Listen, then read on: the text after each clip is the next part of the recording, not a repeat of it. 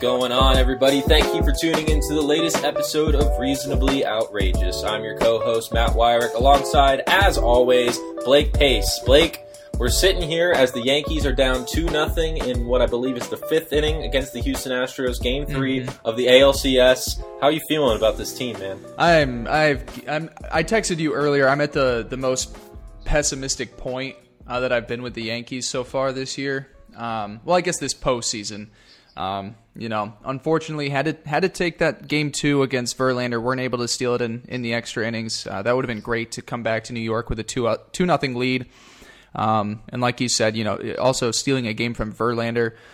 But now, man, it's tough. Garrett Cole, he's just so amazing. He's so good. So good. So good. And tomorrow they want to go a bullpen day, and I've tweeted out and expressed to everybody my opinions on that.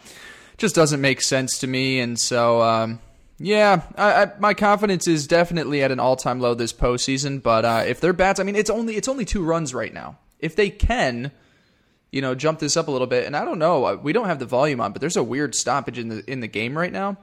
I don't know. I don't know what's going on. I don't know what I've missed. So maybe we'll get some clarification on the screen because we're obviously not listening to the audio, but. Something weird's happening in the game, but I don't have a ton of confidence. So I'll be honest with you. Yeah, meanwhile on the other side, Nats going into Game 4 of the NLCS. Yeah. Of course, all of you listening will have already known the results of these games, but I couldn't feel more confident about my team, the Nationals, and what their future holds. Of course, they will be underdogs in the World Series regardless of which team comes out of the American League, but you know what? The Nats have been underdogs all year, so I don't think that means they should be counted out. Yeah, good for you guys. I guess. I don't know. I don't like DC sports fans. I find you guys annoying. You aside, though, because you're an educated DC sports fan, at least when it comes to, the Nats and the Wizards. I think it mostly started with the Redskins fans, and then it grew to the Redskins fans that also root for the Nats and the Caps. And so, all of that has just kind of turned into me not being a fan of DC sports fans, but good for you guys. You want to know something that has made me mad about DC sports fans is on Sunday, what was that? NLCS Game 3? No. So on Sunday, the Redskins played the Dolphins in that wild game, and ultimately ending up with the Redskins winning that game. That game had a higher TV rating in DC than any of the Nats playoff games thus far. Oh wow! Which that really hits home, man. I think that DC is rallying around the Nats for sure. Nats Park last night, Monday night, for Game 3 was absolutely insane. Just watching on TV and hearing the accounts of people in the stadium, 43,000 plus, packed to the brim. That was hype, but. Clearly, this is a football town, even though the fact that the Redskins have been terrible for years and years and there's no end in sight, people are still tuning in to watch it more than they are to watch the Nationals in the playoffs. And I think that's more of a reflection of the state of baseball versus football than it is, DC's love of the Nats. But still, it kind of just seeing those numbers, it kind of hurt. Mm-hmm. Yeah, that's interesting. I feel like, making it to the World Series might give that little boost there, so maybe they're a step away from getting the viewership up. But, that's interesting. And I think I do finally have an update on what's going on with this Yankees game right now. The home plate ump a couple innings ago took a foul tip to the mask, and now they're switching the home plate ump. Yes, Jeff Nelson. So, weird delay. Not sure how long that takes, but... interesting. I guess he got roughed around. Severino coming back out, though. Yeah, Severino coming back. You guys all know what's going on if you're listening, which I think is funny, is that we're watching live while you guys are listening, the next day even. But yeah, interesting. And I don't know if all of our listeners know this, but Blake and I are not together for these shows. Nashville, and I'm in Charlottesville, so we were just watching our respective streams, having to react. Blake, do you have cable, or I are do. you a strict I do. streamer? Okay, I'm all streams, so you're a little bit ahead of me. So I was telling him before the show, everybody, he needs to wait a few seconds before he reacts to things, so I don't get spoiled. Right. I'm just gonna let you react, and then let whatever I've been holding in my stomach just like come out whenever you do. So, yeah. So I'll just let it burst then. We'll have periodic reactions throughout the show, but we've got a couple of topics lined up for you all today. We're going to talk some football, talk some basketball, Western Conference preview, but we're going to look back at this last week of football that we had. That was, I'd say a little bit of a return to normal after the previous 2 weeks, at least betting-wise. We're absolutely insane with so many games that we weren't expecting. Of course, the Jets pulled off an insane upset over the Cowboys, which we'll get to in a little while. But overall, I'd say that there were a lot of chalk games that went the way we would have expected. Although, maybe the Texans-Chiefs, another game that, certainly surprised some people. Another team that we'll get to. But we're going to start off by talking about the Steelers, the Pittsburgh Steelers, who walked away with the home but technically on the road win against the Chargers of Los Angeles. That stadium was packed with Steelers fans in LA, and of course we had the Steelers win 24-17 to move to 2-4 on the year. Now, what we're going to do here is give 5 statements about general teams or players or whatever that might be a little bit bold, and we're going to judge whether or not they're realistic or an overreaction. So, Blake, I'm going to pose this first one to you. The Steelers are serious threats to win the AFC North again. Realistic or overreaction? I'm going to go overreaction.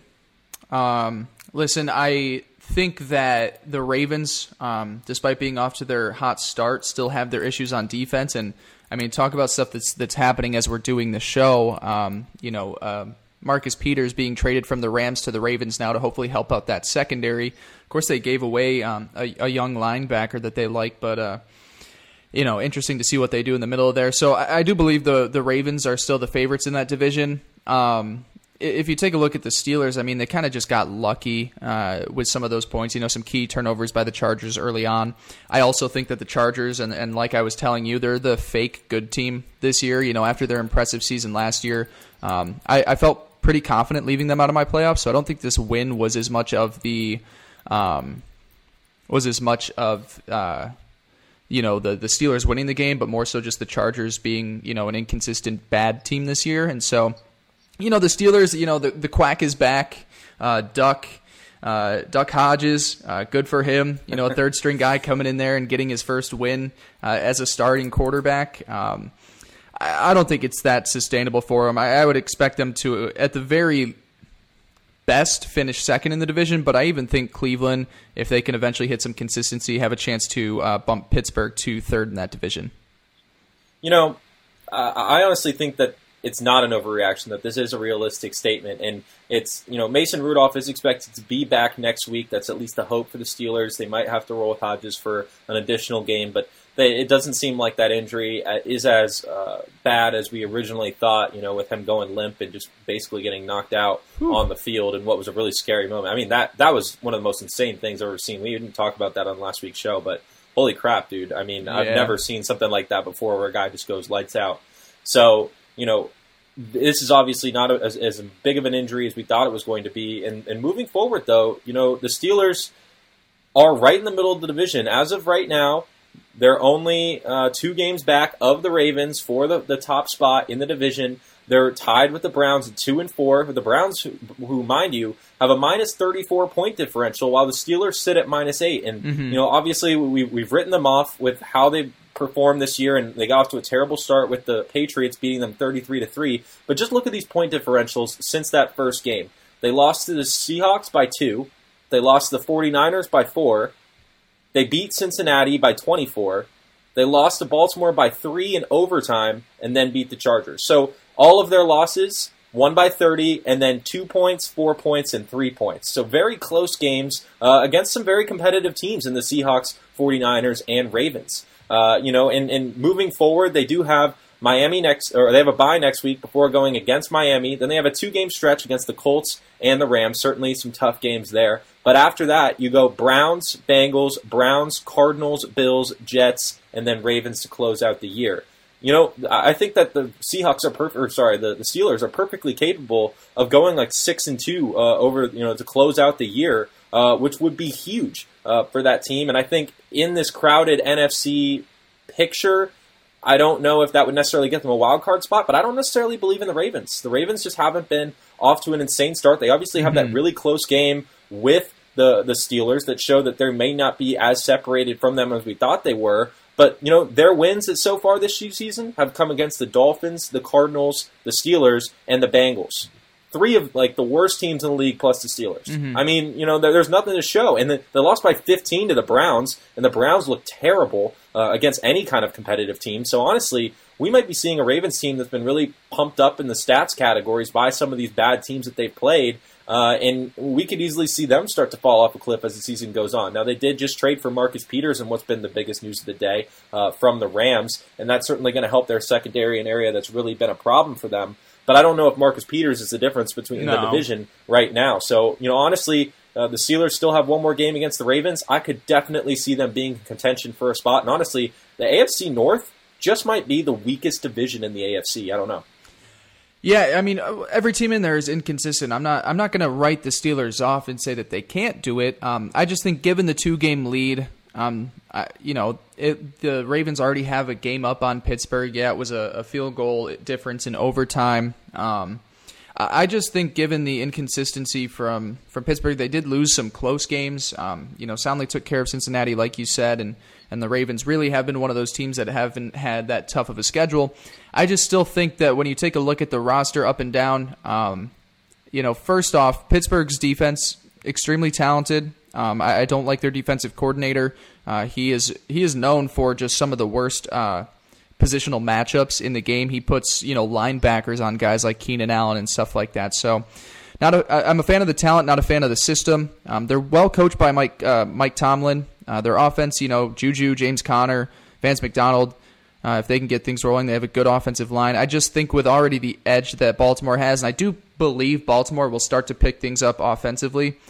It was a down few weeks for them with some close outcomes, and I still don't think their defense is great, but I'm not going to write them off like I said, and I think there is a good chance for them to. I just would right now give favor to the Ravens. Sure, we'll see. All right, moving forward though, our next bold statement: after moving to 5-0 on the season, the 49ers are the best team in the NFC. No, I'm not going to go there. I'm going to say they're the second best team in the NFC. My favorite team in the NFC right now is the Green Bay Packers, and I just think that talent-wise, I think they're better defensively. The Smith brothers on the edge have been extremely great, putting pressure on quarterbacks. The 49ers played extremely well against the Rams, but also didn't look great on offense itself. And the Rams, like you said, the Rams haven't been amazing on defense. I think we talked about that last week or 2 weeks ago. Talked about how the Rams weren't that great defensively. The 49ers offense really struggled to get things going. And only, I think, even their rush offense had a much worse week than up against Cleveland. I would say they're the second best team in the NFC. I also just put more faith in, at the end of the day, do I trust Aaron Rodgers more, Jimmy Garoppolo? Jimmy has looked good. He hasn't been great, the entire season. And I'm just going to go with the consistency factor of I believe that that Green Bay, I just have more trust in their quarterback. And yeah, that's where I'm at right now. But it's close. I'm not going to say that it's I'd grade the Packers a 10 and the 49ers a 6. I'd say they're right up there as the top two teams. But right now, just because of quarterback, kind of pushes it over for me to go with Green Bay. I'm going to be completely honest with you, Blake. The San Francisco 49ers are the fourth best team in the NFC in my eyes right now. I would put them, I agree the Green Bay Packers are number one, but I also slot the Saints and the Seahawks up there above the 49ers for the simple fact that according to Pro Football Reference's simple rating system, the San Francisco 49ers have had the easiest schedule in the NFL leading up to this point. And not only that, have they had their bye already. So now they're going into a second half where they're really going to be running into some tougher teams. They obviously have to face Seattle twice. They get Baltimore. They're going to have New Orleans on the road. They do have to face Green Bay this year. They have to face a Carolina Panthers team that has been very good. The Rams are still left on the schedule. I just don't feel like we've been able to evaluate this team simply because of the teams that they've played. They beat on the Buccaneers, they beat on the Bengals, they get a close win over the Steelers. In fact, the Steelers, just one more point on them, they're the only team in the league so far that scored 20 points on the 49ers this year, so that's something to be reckoned with. They get the bye, they go in and they smack Cleveland, and of course they get that signature win over the Rams. But like we've said, the Rams have been susceptible this year. They already have 3 losses on the year. Maybe not necessarily a team that we're talking about among the elite in the NFC. So until we see them take down, I think one of those 3 teams in the Seahawks, the Saints, or the Packers, I'm not going to write them as being the best team in the NFC because they still have something to prove. They're a team that has had a rough past couple of years. Of course, Jimmy Garoppolo wasn't the quarterback last year. Had to deal with that injury. But at the same time, it's a kind of a league where your past performance is indicative of where you stand, and the 49ers just haven't proven anything yet. Yeah, listen, I'm not going to disagree with you on the Saints. I think that one is very close between there. I am going to disagree with you on the Seahawks because we talk about a 49ers lucky schedule, but the Seahawks, if Greg Zuerlein makes that end-of-the-game field goal, that's a loss that they take.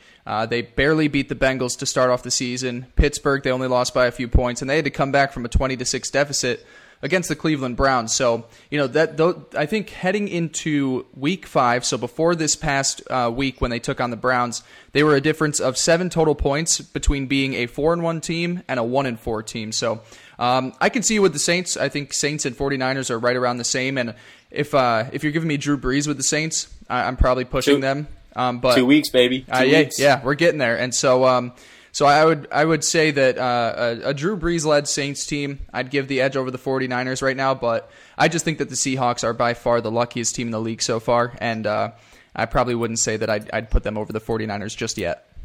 I think the only real reason, 2 things. One is they were in the playoffs last year, so you'd think that, give them the benefit of the doubt of getting back there. And 2, Russell Wilson. I mean, Jimmy Garoppolo, just like the 49ers, still has a lot to prove in his NFL career. I mean, he went on that 6-0 streak to close out the season 2 years ago after, being acquired by the 49ers as their starting quarterback. But, he has a rough start to last year, and then this year, has been good, not great. I mean, he's certainly had some stellar games. Don't get me wrong, but he's been a little bit inconsistent, so they're going to need him to be the quarterback that they really signed him to be after they gave him that massive extension. And I don't think he's necessarily played at that level yet on a consistent basis like Russell Wilson has. That gives me that confidence. So that's my only thing there. Mm-hmm. But moving on, though, we're going over to Dallas. As we mentioned before, and Blake, realistic or overreaction, the Cowboys should either franchise tag Dak Prescott or let him walk this offseason. Big overreaction. I think of the 5, this is the biggest overreaction to me. The Dallas Cowboys have 2 problems that are not Dak Prescott, and that is Jason Garrett, and that is the slump from Ezekiel Elliott this year. First off, Jason Garrett, I think that the Dallas Cowboys absolutely need to move on from the Clapper after this season. I can't believe he stuck it through this long. He's been kind of like a guy like Andy Reid, where his clock management is some of the worst in the league. They would have had another chance to get the ball back and win that game against the Jets if they didn't call one of the dumbest timeouts on a first down instead of spiking the ball when they were at that 1st and goal heading into that last scoring drive for them. So to me, the biggest problem is Jason Garrett. Comparing him between Andy Reid. Andy Reid has one of the more beautiful offenses in football. Jason Garrett does not, his offense is run through Kellen Moore instead. The second problem is Zeke. He doesn't have the burst that we saw in even last season for a bit. The season before that, his top end speed just isn't there this year, and defenses really shouldn't be looking to Zeke as the main threat for that Dallas offense this point in the season. I just haven't seen it. And so I think that Dak has had a really good year. I think, unfortunately, he's been handicapped by Zeke coming into the process late, if that is the reason why he has been off to this slow start. I have been unimpressed with Zeke, and I've definitely been unimpressed with Jason Garrett, and so I would focus on getting rid of Jason Garrett rather than Dak Prescott. I think that he's a guy that I would stick with beyond this year. I've gone back and forth about this, but what's something I found really interesting is people are already talking about how the Jared Goff contract is hurting the Rams. Yep. And how when it kicks in, it's going to be huge. It's going to be bad. And to me, I don't think Dak Prescott's as good as Jared Goff, and he's looking for a ballpark range of the same money. Yes, I mean, look, I disagree. I like Jared Goff. I think that he makes some weird reads at certain points, and he needs to have the offense. He needs to be able to work off that running game for sure. But look, Dallas is 2-4 all time when Dak attempts 40+ passes, and he's done that each of the past two games. And that's obviously not a recipe for success, and that falls on Jason Garrett in the running game for not getting it done. But to me, I just don't think that Dak is going to be worth the money that he's looking for at this end of the season. Is he a great quarterback? Absolutely. Mm-hmm. But I think that the key to success in the NFL, especially with this team, Dallas, right now, where they are handing out extensions left and right, I just don't think that you're going to be able to fit Dak in there to the point where you're going to be able to add some mid-tier guys that you need in order to build a championship-winning team. Right. So to me, first thing, that stat, what their record was when he passes over 40 times. If you're a quarterback, you don't need to throw for over 40 times when your defense can hold up the opponent's offense. So that's a stat where it's like if he's throwing that much, it's because he has to, because his defense isn't doing the job. Another thing like that is like people will say, oh, well, the Cowboys have such a great record when Zeke is running the ball 30+ times. Well, he's only running the ball that much because they got out to an early lead and the other team couldn't keep pace. So then they just chew out the clock. Absolutely.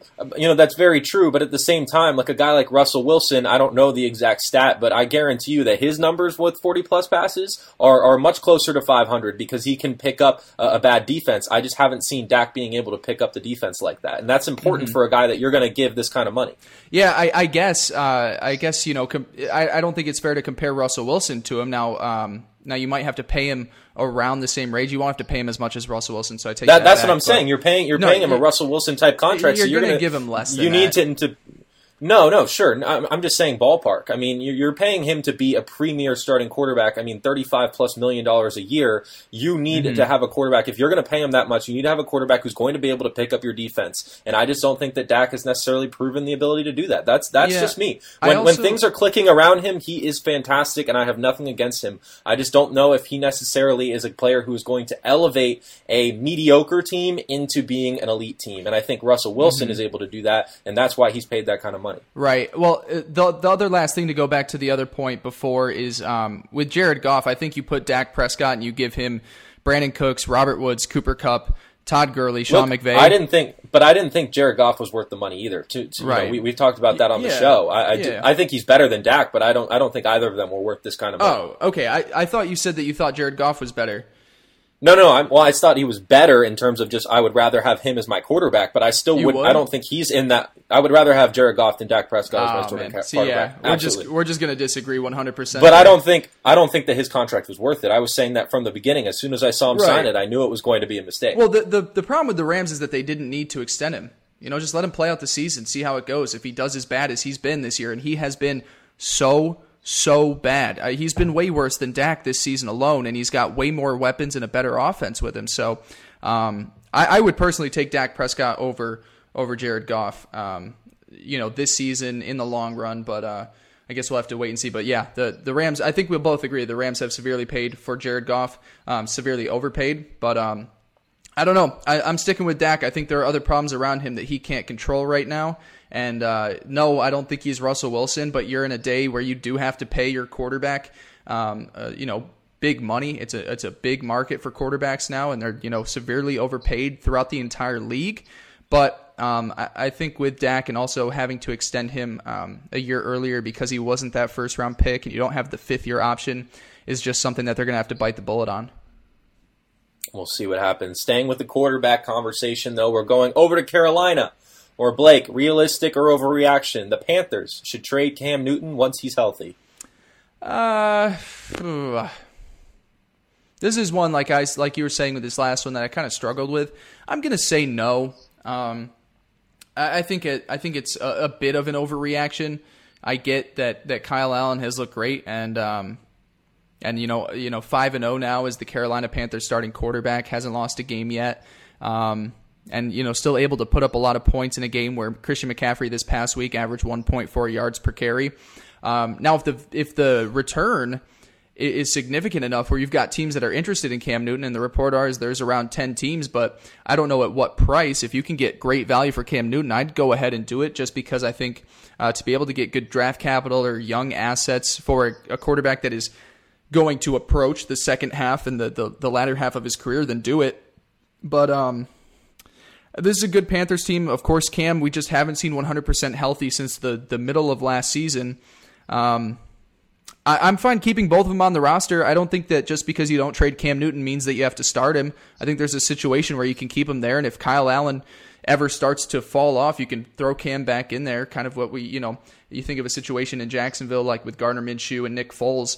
If the train stops rolling, keep both of them. Just throw the other guy back in there if you have to. So I don't know. I would say hold on to him, but if there's significant value out there for a quarterback that is, at his age, and of course a guy that is, former MVP of the league, then I'd go ahead and do it. But, right now, sitting where Kyle Allen has, played 5 games, won all of them, not huge wins over, the best teams in the league.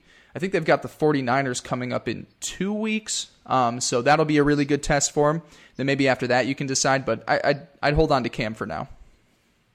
Yeah, I don't think that the market's going to shape out the way you really want it to. I mean, there are two teams to me that stand out as viable trade targets. The Bears, who've obviously had their issues at the quarterback position this year, and the Titans, with Mariota virtually disappearing this year. But the Bears, they obviously have very limited draft capital after the Raiders, the Khalil Mack trade. With the Raiders, and they don't have their upcoming first-round pick, so that's going to be important, for the Panthers to get back if they do make this kind of trade. And then the Titans, they're 2-4, so if you want to make that trade right now, it might be a little bit questionable considering the draft capital you'd have to give up. You'd hope that your team is in a little bit better of a situation, but that defense is the real deal.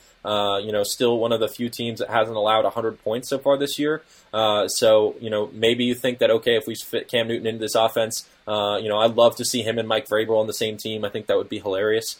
But that's definitely a long shot for sure. I would say no, it's an overreaction. Don't trade him this year. Now, if we get to the offseason and Kyle Allen, I would say roll with Kyle Allen at starter for sure. Let him, play out the rest of the year unless he starts to really start struggling. Right. And then you go back to Cam. But give yourself that flexibility, one, with the veteran presence of Cam Newton behind Kyle Allen, which the report is that the two of them do get along. You let Kyle Allen play, and if, that you make the playoffs, then you ride with him all the way through. If you don't and you have to switch, then you at least have a guy like Cam Newton to go to. And then at the end of the year, after the season, you then try and find out, what the best trade market could be. I think you have a lot more teams that are interested. Like a team like the Buccaneers. I mean, obviously it's the same division, but they have the Jameis Winston, situation to deal with. So I think that might be something that could intrigue them. It all depends on the draft capital you get. Cam Newton's only signed through next season. He has a $21.1 million cap hit next year, but after that is a free agent. So I think, there's going to be more teams involved in those discussions. You could get a better trade package, even though it would be for less time. I just think right now, where we're seeing Cam Newton, he's such an unknown commodity, and a lot of people think he's washed up, and, the injuries are obviously a concern, so you want to see him stay healthy for a while before you do trade him so you can maximize on that value. Yeah, I agree. I would wait till after the season, too, and I'll throw out one more team that our guy Lefko went on a little rant about earlier today that would be interesting. How about the Denver Broncos? The team, Denver has to love Cam Newton after he gave them the Super Bowl by not jumping on that fumble. His best friend in the league is Von Miller, and Von's still a Denver Bronco as we speak. So getting those two guys on the same team, I think when Lefko's talks, it was, John Elway's obsession with tall, athletic quarterbacks. Cam Newton perfectly fits the mold there.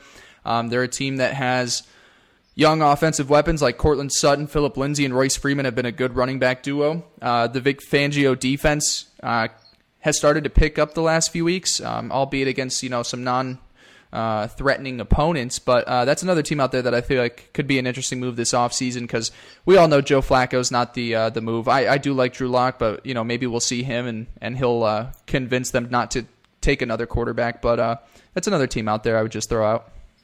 Yeah, I like that a lot, and we'll see. Now, the last one, Blake, I know you're going to come at me with some fire for this last bold statement here, but realistic or overreaction, the Texans are serious contenders for a first-round bye. I'm gonna. It's serious if they can win the AFC South. They already. You came into this year. No, I still very very big stance that they were a very fake contender. Here's my take on the Texans, and I was actually just writing about this earlier today. I didn't expect Deshaun Watson to be kind of what we saw in the early years of Andrew Luck's career, where you can take a non-talented team with poor coaching and take them into the postseason himself. Deshaun Watson is up there in comparison with some of the best quarterbacks in the league right now, the way he's playing. I would put him not as high as Pat Mahomes, Rodgers, or Wilson, but I would feel pretty comfortable putting him at number 4 or 5 at the very worst. The level that he is playing at right now is insane. Of course, you've got DeAndre Hopkins. If they can win the AFC South, sure. I think my opinion on the Texans as a team that is dysfunctional still exists. I don't like the fact that they're running around without a GM and that Bill O'Brien tried to form this team overnight by making trades 2 days before the season started.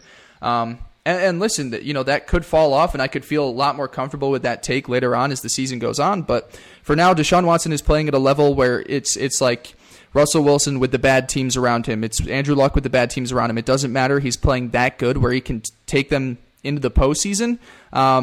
At the end of the day, I still think the top 2 seeds in the AFC end up being New England and Kansas City. I have to think Kansas City makes a trade out there to help out their defensive front 7 or the offensive line, and they kind of pick things back up after 2 losses. But big week coming up for Houston. They could really take a game-up advantage on the Colts. They both play in Indy this week, and the winner will sit atop the AFC South. So interesting to see that outcome. But if they can win the AFC South, whether that's Indy or Houston, I think either will have a really good spot at being one of the top 2 seeds.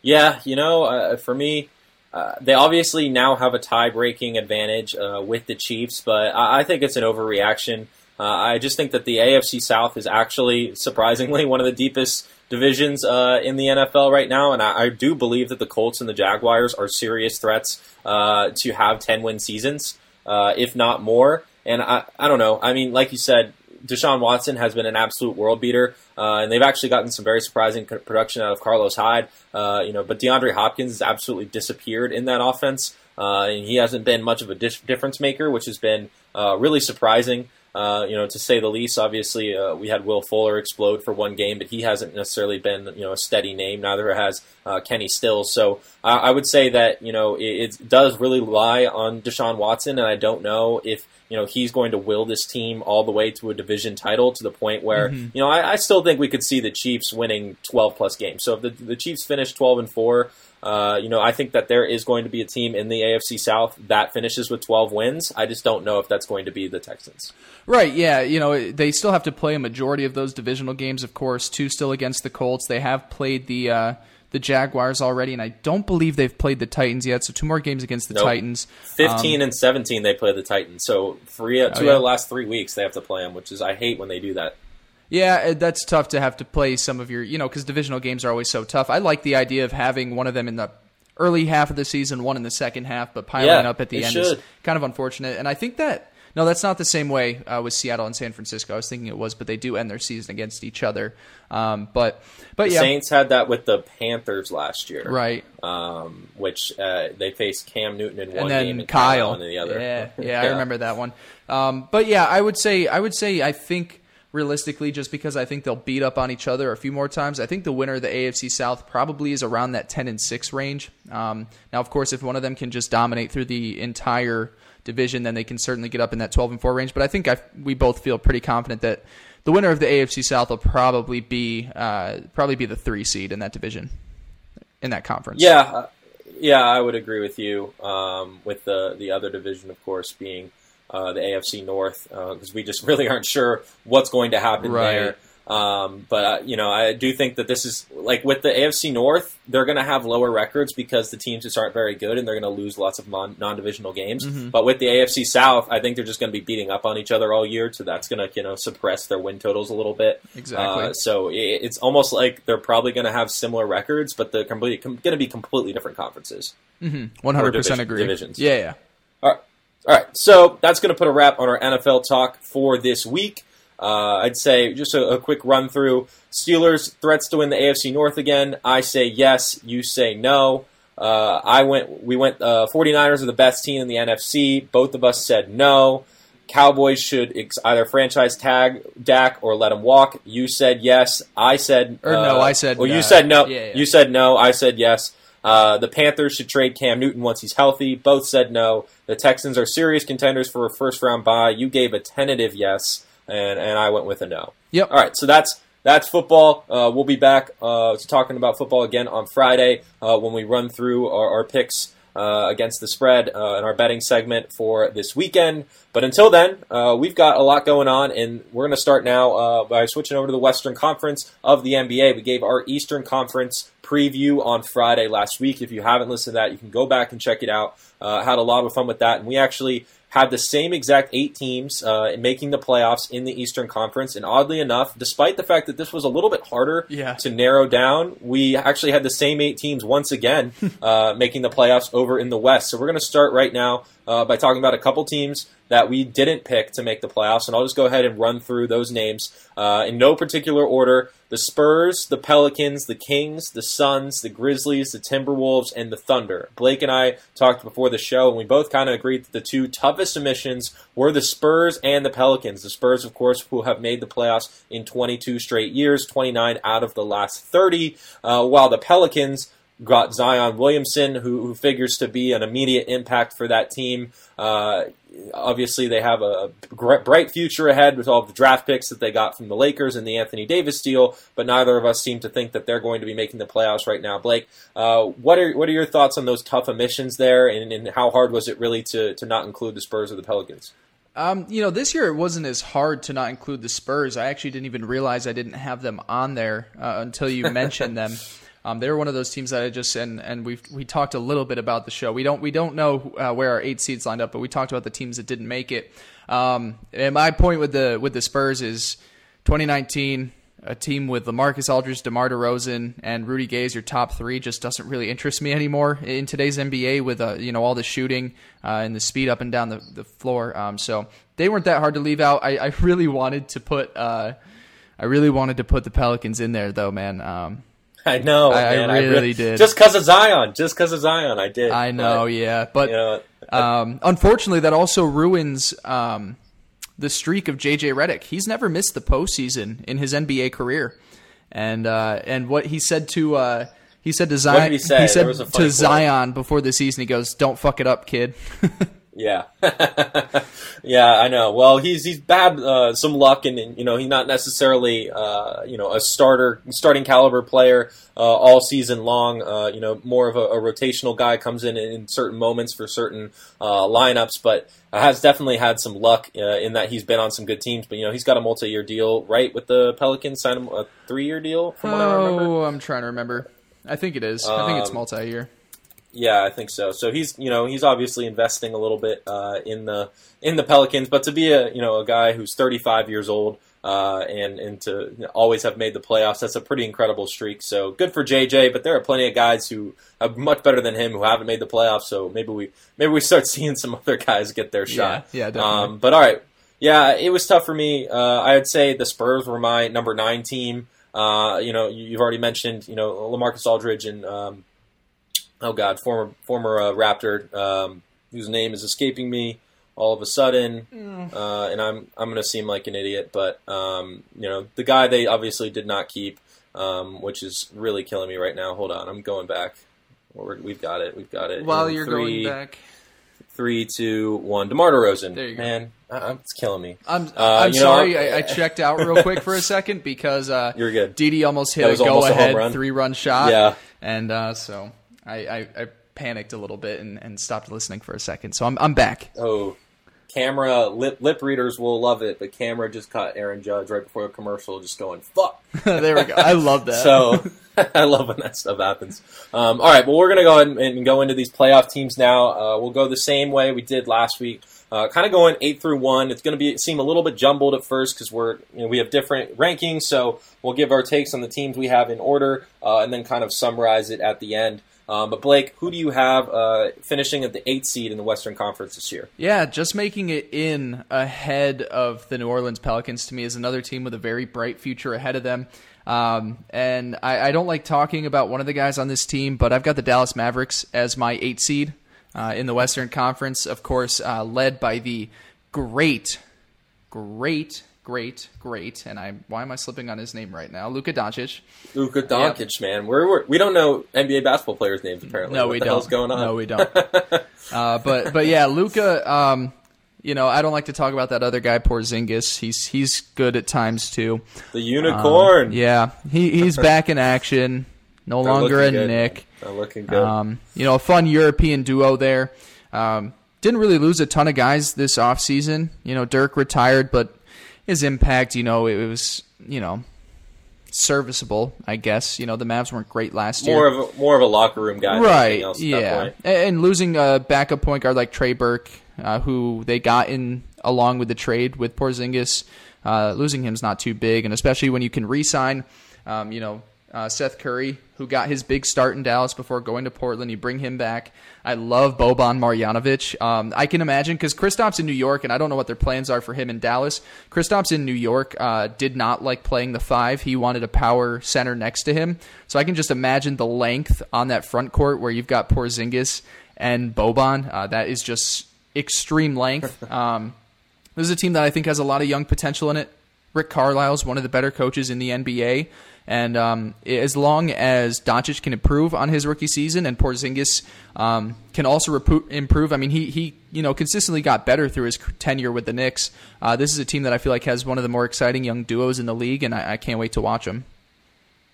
Yeah, you know what? It's funny because they're my number 8 seed too, so I'll go ahead and just jump right in. What if we have the same rankings? What if we have the same? Dude, it would blow my mind. Absolutely be insane.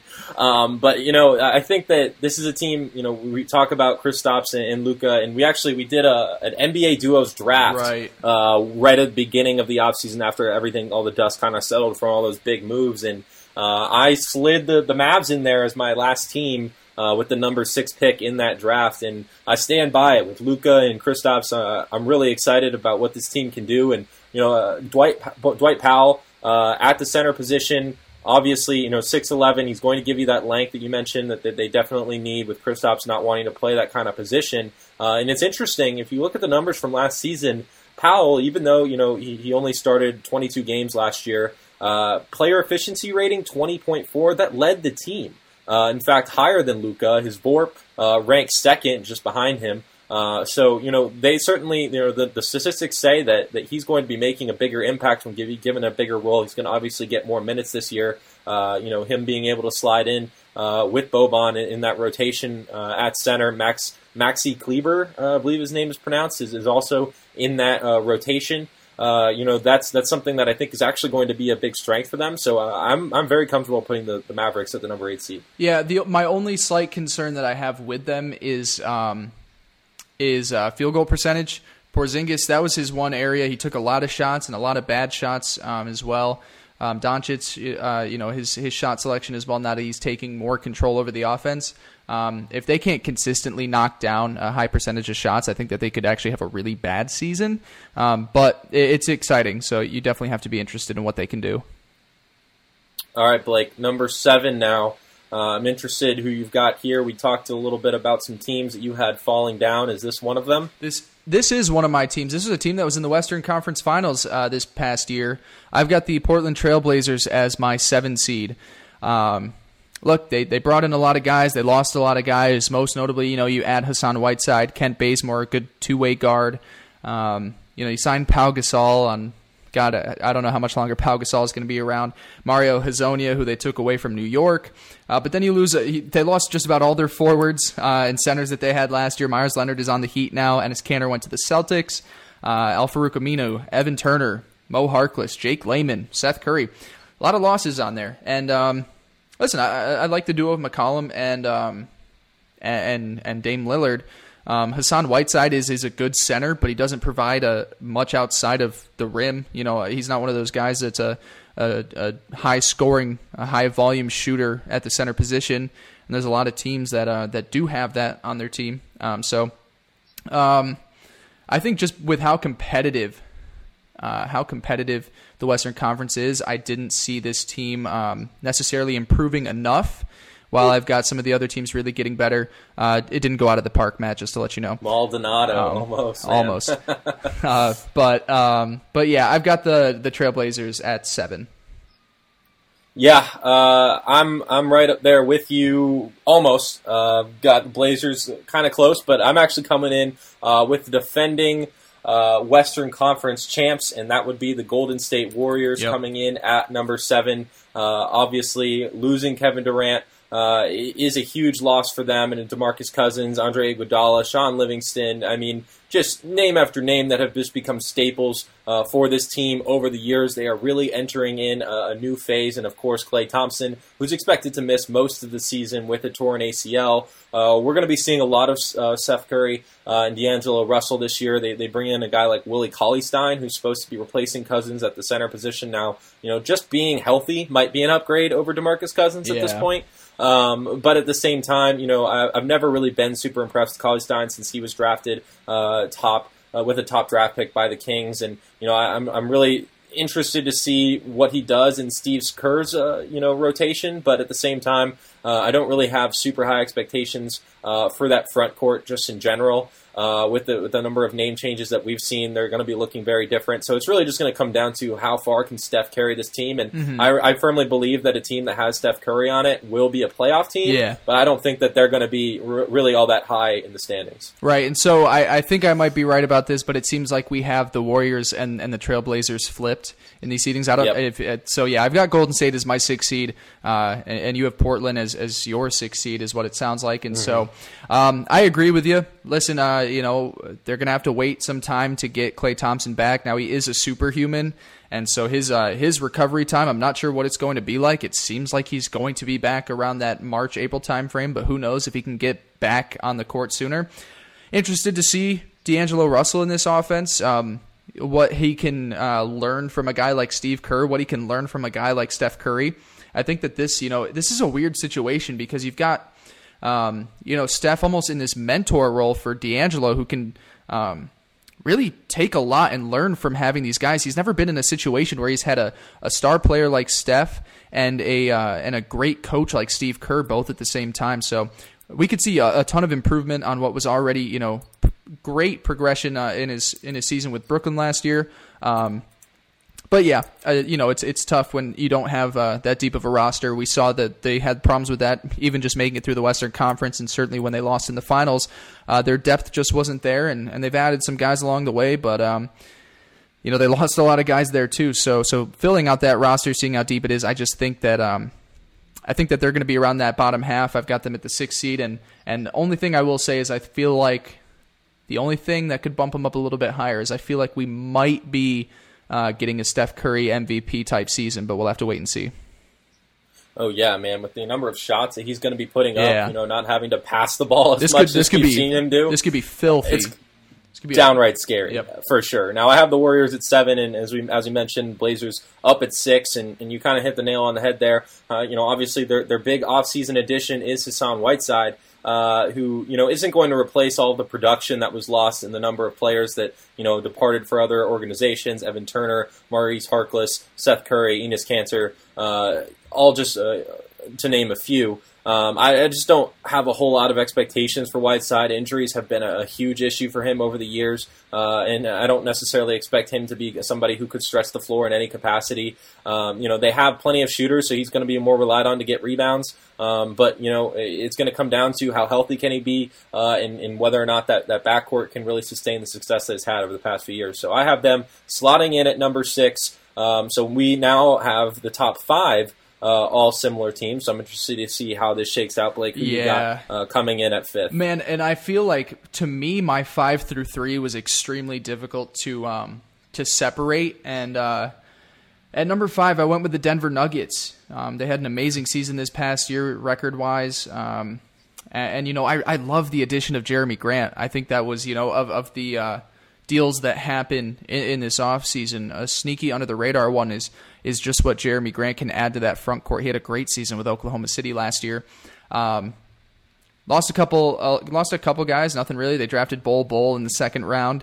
Isaiah Thomas goes to the Wizards. Tyler Lydon, former Syracuse legend, went to the Kings. Listen, Denver's a great team. I just think that the Western Conference, so many teams got so much better that they can't sustain that number 2. And like I said, great season. They only added Jeremy Grant really and Bol this season. You get Michael Porter Jr. Finally healthy, so we'll see if he could end up being one of the steals from that draft a couple of years back now, where he was where he fell because of his injuries. But Denver's just a team that I think is unfortunately having to take a step back just because other teams took bigger steps forward. Yeah, I agree with you, and I have them at the same spot. Wow. Number 5. We are killing it right now, man. Yeah, we are. I don't know what's going on, but this Nuggets team, obviously had a fantastic year last year. Ended up finishing with the second best record in the Western Conference, 54-28. Just 3 games back of the Warriors. So certainly, finishing 5th this year is going to be a massive step back for them. But Jokic, obviously a fantastic player. Paul Millsap already dealing with some injuries. That makes me a little bit worried about it. Jamal Murray gets that huge extension, so he now can play without that kind of pressure. So there's things to like about this team, but also, like you said, the whole Western Conference has gotten better, and at some point, standing pat just kind of hurts you. If you're not making any kind of big moves. Now, everybody is trying to catch the Nuggets, so don't get me wrong. The pressure is on those other teams to prove that the teams that they put together are in fact going to be viable contenders for them. All the Nuggets have to do is just play exactly like they did last year. But that being said, they're playing stiffer competition than they did a year ago. I think the West was a little bit weaker than we might have thought. Some of these teams, we're used to, obviously the win totals were very high, as they always are compared to the East. We get a 500 team finishing with the 8th seed in the Eastern Conference, and in years past we've had some under 500 teams making the playoffs. That doesn't happen in the West, for sure. But at the same time, as far as teams that were really capable of winning the finals, we kind of looked at the Warriors and the Nuggets and the Blazers, the Rockets, maybe as those 4 teams that were really capable of doing it. Maybe throw the Jazz in there as the 5 teams. But I think that there's definitely a few more, both in the East and the West this year,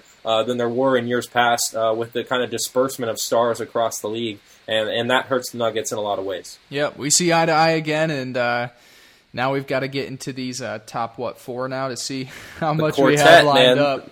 All right. We've got the quartet. Who do you got, number 4? My number 4 team, and like I said, separation between 3 and 5 was tough for me, but I went with the Lakers as my 4 seed. Oh my God. We're killing it, aren't we? We're killing it. We are. Wow. All right. So I got the Lakers as my 4 seed. Look, if everything goes right, this could very well be the best team in the Western Conference, but I also think they're in a position where they're not really worried about regular season wins. I think they're more worried about just getting to the postseason and being fully healthy when they get there. Anthony Davis already has a quad strain. He should be fine, but even that, just in preseason, we want to make sure Anthony Davis is healthy. They've already lost DeMarcus Cousins. I love some of the additions they made alongside that. Danny Green, great signing. Bringing in Avery Bradley, a bench guy that can provide some valuable defense, even though his offense, I think, is one of the worst in the league. Now, you do lose some young guys out there. Of course, Lonzo, Brandon Ingram, Josh Hart, Mo Wagner.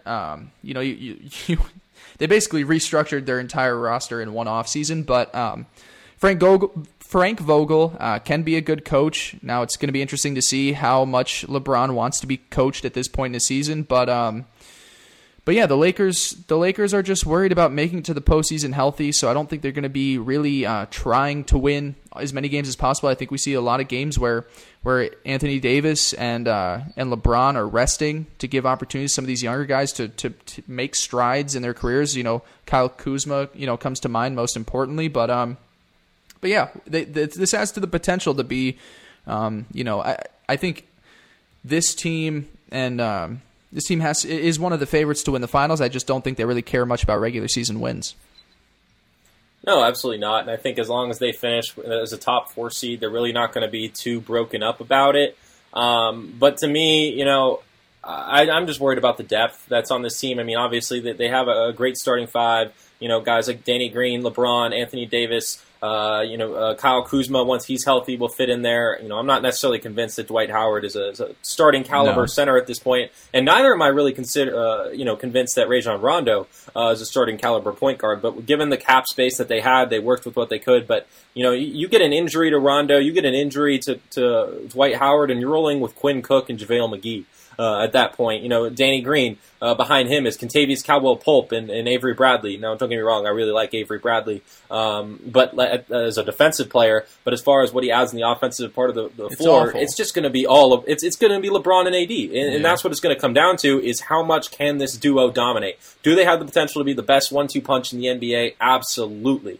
But LeBron is getting up there in age, and certainly they have him on a workload restriction type deal where he's going to be sitting every now and then, and at that point, those games are going to be relying on Anthony Davis to play. And I'm sure that they're going to have AD resting as well. Oh, yeah. Like you said, they are not going to be really caring about regular season wins. They're gearing up for the playoffs. And so that's going to see them slip in the standings. So I think 4 is a pretty reasonable expectation for this team. I'm just worried about, if they do, even if LeBron and AD make it healthy through the season, they lose 1 or 2 other guys to injury, even if they're just rotation players, that really hurts them. And they don't have a whole lot of cap room to make trades. So, they're kind of rolling with the squad that they have. Yeah. I think that it's just like, if you take a look at the roster, even these guys, regular season awards are big for, their careers, but LeBron, right now, all he's got to care about is championships. Anthony Davis, even at a point where, he was supposed to be the guy that was, going to take New Orleans and turn them into, an NBA champion winning franchise. He's got to be focused on this stage of his career winning titles, because if things don't go right here, then it's like, okay, why isn't Anthony Davis one of the more freakish talents to ever come into the NBA? Why isn't he winning titles? So they're in a stage where they only care about championships in my mind. And so, interesting enough, we both had them as the 4 seed, and so that means that we have the top 3 seeds of the same teams. In what order is going to be interesting, because I told you before the show, I think my 1 seed is weird. I have a really strong feeling that if we get this next team right, we have the same order. So I feel like this is where we're going to differ, though. I think this is where we are going to. So my number 3 seed is the Utah Jazz. Okay, we do have different. We're different. All right, yeah. So I have the Utah Jazz here as my 3 seed. Man, I love what they did this offseason. There's so much going on, and Utah being able to bring in Mike Conley to go alongside Donovan Mitchell. That's a great, even just like I said with D'Angelo and Steph Curry. I know they don't play the same position, but a good mentor for Donovan Mitchell to have. Mike Conley, a very well-respected point guard. Bojan Bogdanovic. That's going to turn out to be one of the more underrated signings of this past offseason. I think this is a guy that could probably end up, if he comes off the bench, win 6th man of the year. You bring in a great other role guys, Emmanuel Mudiay, bring him over from the Knicks, Jeff Green, Ed Davis. You send Derek Favors over to the Pelicans, and you lose some of your backup point guards, Raul Neto, Ricky Rubio as well. They're just a very well-coached team. I love the starting lineup: Rudy Gobert, Donovan Mitchell, Mike Conley. I think it's a lot of fun. I think that they're just going to have a really good season, and this is one of the teams that I feel like, where we talk about the Lakers that don't care about regular season wins, I feel like this is a team that really wants to go out there. There's a lot of players that are trying to go out there and show that they've still got it. Donovan Mitchell didn't have a bad season, but it wasn't as great as his rookie year, in my opinion. So then proving that he's, the guy that we saw in his rookie season, Mike Conley, after a few down years in Memphis where they weren't winning games, he's going to want to prove a lot. And so I think the Jazz are going to be one of those teams that's always putting out full effort throughout the majority of the regular season. So I feel like they shouldn't fall outside the top 3 or 4 seeds. And yeah, I've got them at 3. All right. Well, like we said, this is where we differ. So I'll get to the Jazz in a few minutes. My number 3 team is the Houston Rockets. a team that I do feel very good about. And obviously putting them at number 3 is a testament to that. But, I do think this is a team capable of being one of the best in the West. And simply because of Russell Westbrook and the upgrade that he is over Chris Paul, at the point he's at on his career, the fact that they were able to unload that contract without having to give up Clint Capella or Eric Gordon is absolutely insane to me. And the team that the Rockets now have, it screams fun, man. I mean, that front 5 of Russell Westbrook, James Harden, Eric Gordon, PJ Tucker, and Clint Capella is just going to be such a fun unit to watch. Obviously, health is going to be a big factor there, but they have guys in the rotation like Austin Rivers and PJ Tucker and Tyson Chandler, Nene, who all have contributed in the past in pretty big roles. I mean, Austin Rivers was a huge pickup for them down the stretch last year and ended up playing a very crucial role for them in the playoffs. I'm very high on this team. I like the moves that they've made this offseason, and obviously getting Chris Paul out of there in a situation where he just couldn't coexist with James Harden. The big question is, will James Harden be able to coexist with Russell Westbrook? I think this is going to become a question of, was it Chris Paul's fault or was it James Harden's fault? In this history that we've seen with Chris Paul and his inability to coexist with other stars has proven to be an issue. So I'm going to side with that it was his fault and give Russ and Harden the benefit of the doubt that they're going to be able to figure things out with Mike D'Antoni. Yeah, man, and I'll talk about the Rockets in just a few seconds, like you said. So we finally got a different conversation in here, and yes, and so it's nice to not agree with each other on everything because I don't think people watch First Take to listen to Stephen A. Smith and Max Kellerman just agree with each other on everything. Agree on everything. So my number 2 seed, I almost wanted to make them my number 1. I was very close in doing it, but my 2 seed is the Los Angeles Clippers. Wow. Yeah. So we know what that means. Why don't you just kind of give us a roundup of the top 2, Blake? Yeah, I'll give you my top 2. Might as well. Right. My thing with the Clippers is I also think that they're going to be one of those teams that just cares about getting healthy to the postseason. Kawhi Leonard, we saw how they managed his load when he was in Toronto, and he was one of those guys that was routinely sitting out of games just in the regular season just to make sure he was healthy by the postseason. Paul George had some procedures done in the offseason. I'm not sure the updated timeline on him, but I think he's also going to be one of those guys that has an injury history. They're going to want to make sure that they're keeping his minutes low because they've got a roster here that should be the favorite to win the NBA title. Top to bottom, they're going to be one of the better defensive teams in this modern era. They're probably going to be one of the best defensive teams since the 21st century. So I'm excited to watch that lineup of you just go over Patrick Beverley, Kawhi, Paul George, Montrezl Harrell. They did lose some guys on their bench, so they did have to sacrifice guys like Danilo Gallinari, Shai Gilgeous-Alexander, of course, who they had to give up their bright young guard sending over to the Thunder in the Paul George trade. There's a guy like Wilson Chandler, a vet that's been up there. He signs with the Nets. But man, I love this Clippers team. I think they should be the favorite to win the title, but I also think they're going to want to manage their minutes. And now to a team, and like you said, I'm just going to round up my top 2. My number 1 seed is the Houston Rockets. And unlike the Clippers and the Lakers, I think the Rockets all just care about the show. I mean, you've got 2 guys that keep winning MVP awards, switching back and forth. I think these two care more about regular season wins and awards than most people in the league. And so, while I think they're also a very talented team and could pose a serious threat in the Western Conference, I think they're more interested in showing how much they can do on a court together in the regular season. And I feel like 2 maximum effort guys as well too. So, sure they'll get their rest days in there. And I think the NBA scheduling is kind of shifted where every team kind of takes a look at that in general. But Russ and James Harden, I think has some real intrigue behind it. I think I think they're going to be able to coexist. And man, it's going to be fun regular season to watch. I don't expect them, to necessarily win the NBA championship. They'll be in the mix in the Western Conference playoffs, but I think that this is one of the teams that just is going to care so much about regular season wins and showing what they can do between now and April that I feel like they're just going to put out so much effort day in and day out. I really like the pick. Like I said, I do feel really high on the Rockets this year. They're a fun team. They're going to be a lot of fun to root for. I love Russell Westbrook. I love watching him play, and I'm really just interested to see how he makes it work with Harden. Right. That's going to be something to watch for sure, and whether or not they can share the ball. Jake, we were joking on Twitter a couple of weeks ago when they were having NBA Picture Day, where I think I posted a picture of like how they were going to. How were they going to share the ball? And you said I found a way, and it was a picture of them both holding basketballs. Yep. I thought that was good.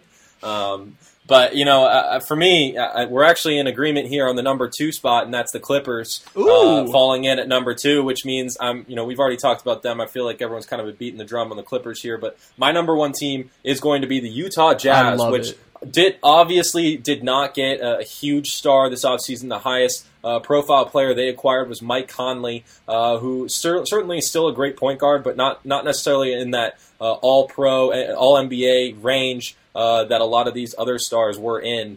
So for me, it's more of just the sheer volume of players that they had. They were extremely active. In fact, probably the most active team in the NBA this offseason, bringing in Mike Conley, Bojan Bogdanovic, Ed Davis, Jeff Green, Emmanuel Mudiay, William Howard, and Stanton Kidd. In addition to making 3 picks in the draft. All of them were in the 50 range, so we certainly aren't expecting them to be immediate impacts, although I love Justin Wright-Foreman. They do lose Derek Favors, Ricky Rubio, Kyle Korver, and Raul Neto, excuse me. Certainly, some important role players there, but none of the stars that are on this team. I'm a firm believer that the Jazz are the deepest team in the NBA right now. And while everybody went star chasing, they just kept loading up on guys who are going to play important roles and allow the team to swallow a key injury or two. And I think that's going to be so important in the regular season. They are going to finish with the most wins. Now, I don't know if that necessarily means they're going to be the favorite to win the NBA Finals or anything like that, but I do think that they are certainly a threat to finish with the most wins in the West. Yeah, man, I completely agree with you. I think the big difference between what we see with sorry, getting a little mumbled in my words. The biggest thing with our 1 seeds is we see both of our 1 seeds as teams that have something to prove.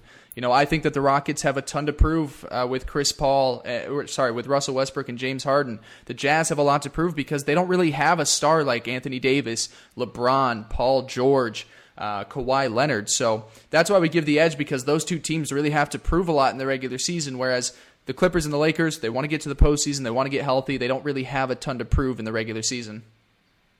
Yeah, I mean, the NBA is going to be a lot of fun this year. Don't get me wrong. We made a joke earlier that the last episode that the off season's more fun than the regular season is. But at the same time, we're really gearing up for a league where, for the first time in however long we can remember, there's just no clear-cut picture of who's going to win the finals. Right. I mean, we have a couple of teams at the top of each conference who we can reasonably say will be representing their conference, but we don't have a Miami Heat super team. We don't have a Golden State Warriors super team. I mean, the Spurs, for however many years were the team atop. I mean, we just kind of are kind of left guessing at this point, and it's awesome. I can't tell you how much I love that. I mean, you look at the NFL right now, and I think obviously the Patriots have been the Patriots and the Chiefs were considered the 2 teams entering the year as teams favored to make it back to the AFC Championship game, and to their credit, we both picked them, I believe, to make the AFC Championship game. Correct me if I'm wrong, Blake, but I'm pretty sure that was your pick as well. Yeah. So we did think that they were going to kind of be the 2 teams there, but the NFC wide open. We both were very much split on the teams that we thought were going to be making it. And then in baseball, we entered the year with the Dodgers as the clear-cut team in the National League, and we thought that the Red Sox and the Yankees would be battling it out. Maybe the Astros in there too, and certainly we have had kind of super teams, but like a team like the Twins came out of nowhere and won 100 games, and the Dodgers got it knocked out in the first round. Like, those are things that just don't happen in the NBA playoffs because of the way that the league has kind of shaped out over the past 15 years. And we're finally getting to a point where this is going to be a huge year that determines where the NBA goes. And because I don't think this is necessarily something that can last forever. I think we're always going to have, periods of teams where they're kind of just dominating everybody else, and maybe they come out of nowhere, and maybe we see it coming with some of the teams that we're talking about here. But at the same time, right now in 2019-2020 season, it's a transition year for the NBA, and that honestly makes it the most intriguing NBA season that we have had in God knows how long, and I can't tell you how pumped I am for it, even though the fact that the Wizards and the Knicks neither are involved in any of these discussions. Yep, I completely agree with you. It is one of those years. It's like, the impact of this year, I know. I know.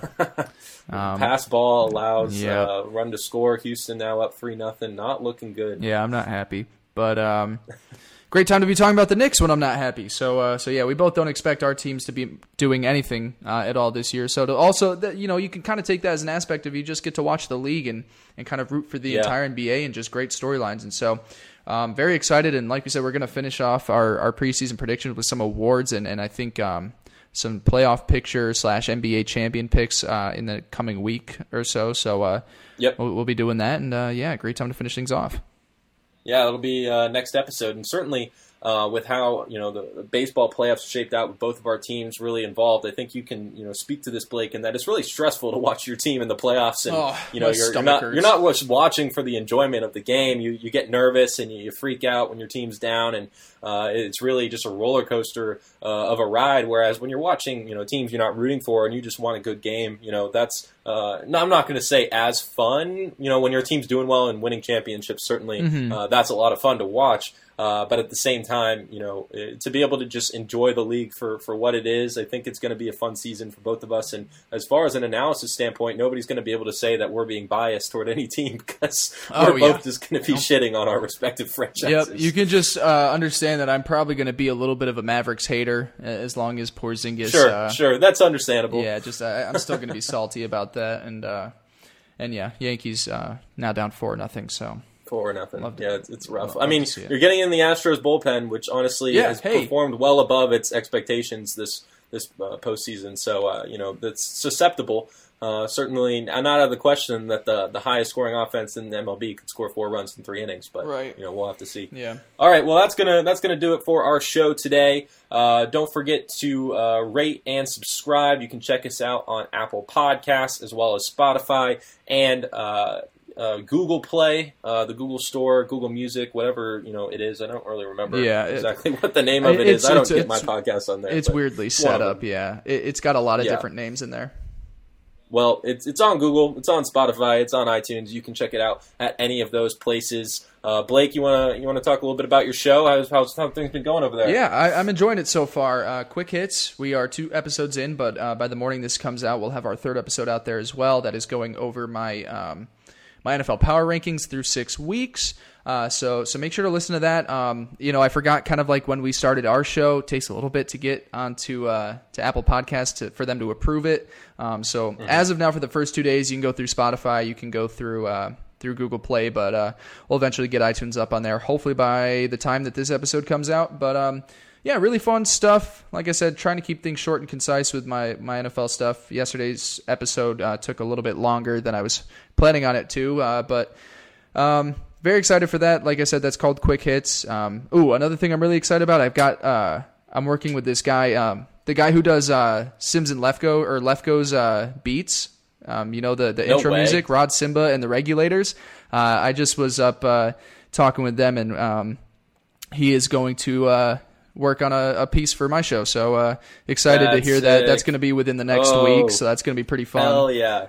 You got to send that my way. I know, before it goes public. Oh yeah, I want to hear for sure. So hopefully that's a good vibe. I told him kind of where I was going with it, and he said that was perfect for his group. So that'll be fun. Nice. But yeah, that comes out Monday through Friday. Fun stuff. Coincides with a lot of work I do with Stampede Blue, and you should check it out. Nice. Yeah, absolutely. I listened to the first episode. Wasn't able to catch today's show, but it was good stuff. So you all should definitely subscribe there as well. I also have a quick announcement. That's right. Actually made this official. Put in my 2 weeks at my job yesterday. I'm going to be moving back up to the D.C. area to work at NBC Sports Washington full-time as a digital content producer, where I'll be writing about all the major sports teams in the Baltimore, D.C. area. I'm really excited. It's a great group of people over there that I've been working with since August in a part-time role, just on weekends, been commuting back and forth between Charlottesville and Bethesda, where their office is. But they've now given me the offer to come there and spend a lot more of my time there. So you're going to get to see a lot more content coming from me on a day-to-day basis in the sports realm. So that my start date is, I believe, in 2 weeks. So finishing up in Seville next Friday, and then either I have a week off and then I start, or I start that immediately that week. So either way, you'll be able to check out my stuff over at NBCSports.com/Washington. For now, I'm still at Federal Baseball with SB Nation, where I'm covering the postseason. Obviously, the Nats going deep into things. I'll be having a piece coming out tomorrow, depending on if they win. If they lose, I might hold off on this story and wait until we actually have a ticket punch the World Series, knock on wood. But I think over the next couple of days, you should be seeing some stuff from me. So keep an eye out for that. Don't forget to follow me on Twitter as well, at Matt Weyrich, FBB. You can follow Blake at Blake Andrew Pace, where he also writes about Syracuse and the Colts for SB Nation. Troy Nunez is an absolute magician, and Stampede Blue. You can check all of that out over at SB Nation on his Twitter account. Some great stuff there. All right, Blake, any final words for the good people? Yeah, man, if you know the outcome of this Yankees game by now, if they somehow come back and win, send me champagne. If they lose, send me some flowers. But either way, yeah, excited to come back on Friday and head things off into the weekend with some good betting and some baseball talk. Hell yeah. Well, I'm rolling into this tonight with all the confidence in the world in Patty Ice. We'll see if he comes through. But if not, maybe tomorrow. So, all right, everybody. Thank you all so much for listening. We will catch you back on Friday for our betting segment and some NBA predictions. So definitely tune in for that. For now, though, I'm Matt Weyrich signing off alongside Blake Pace. Thank you all again for listening, and have a good one.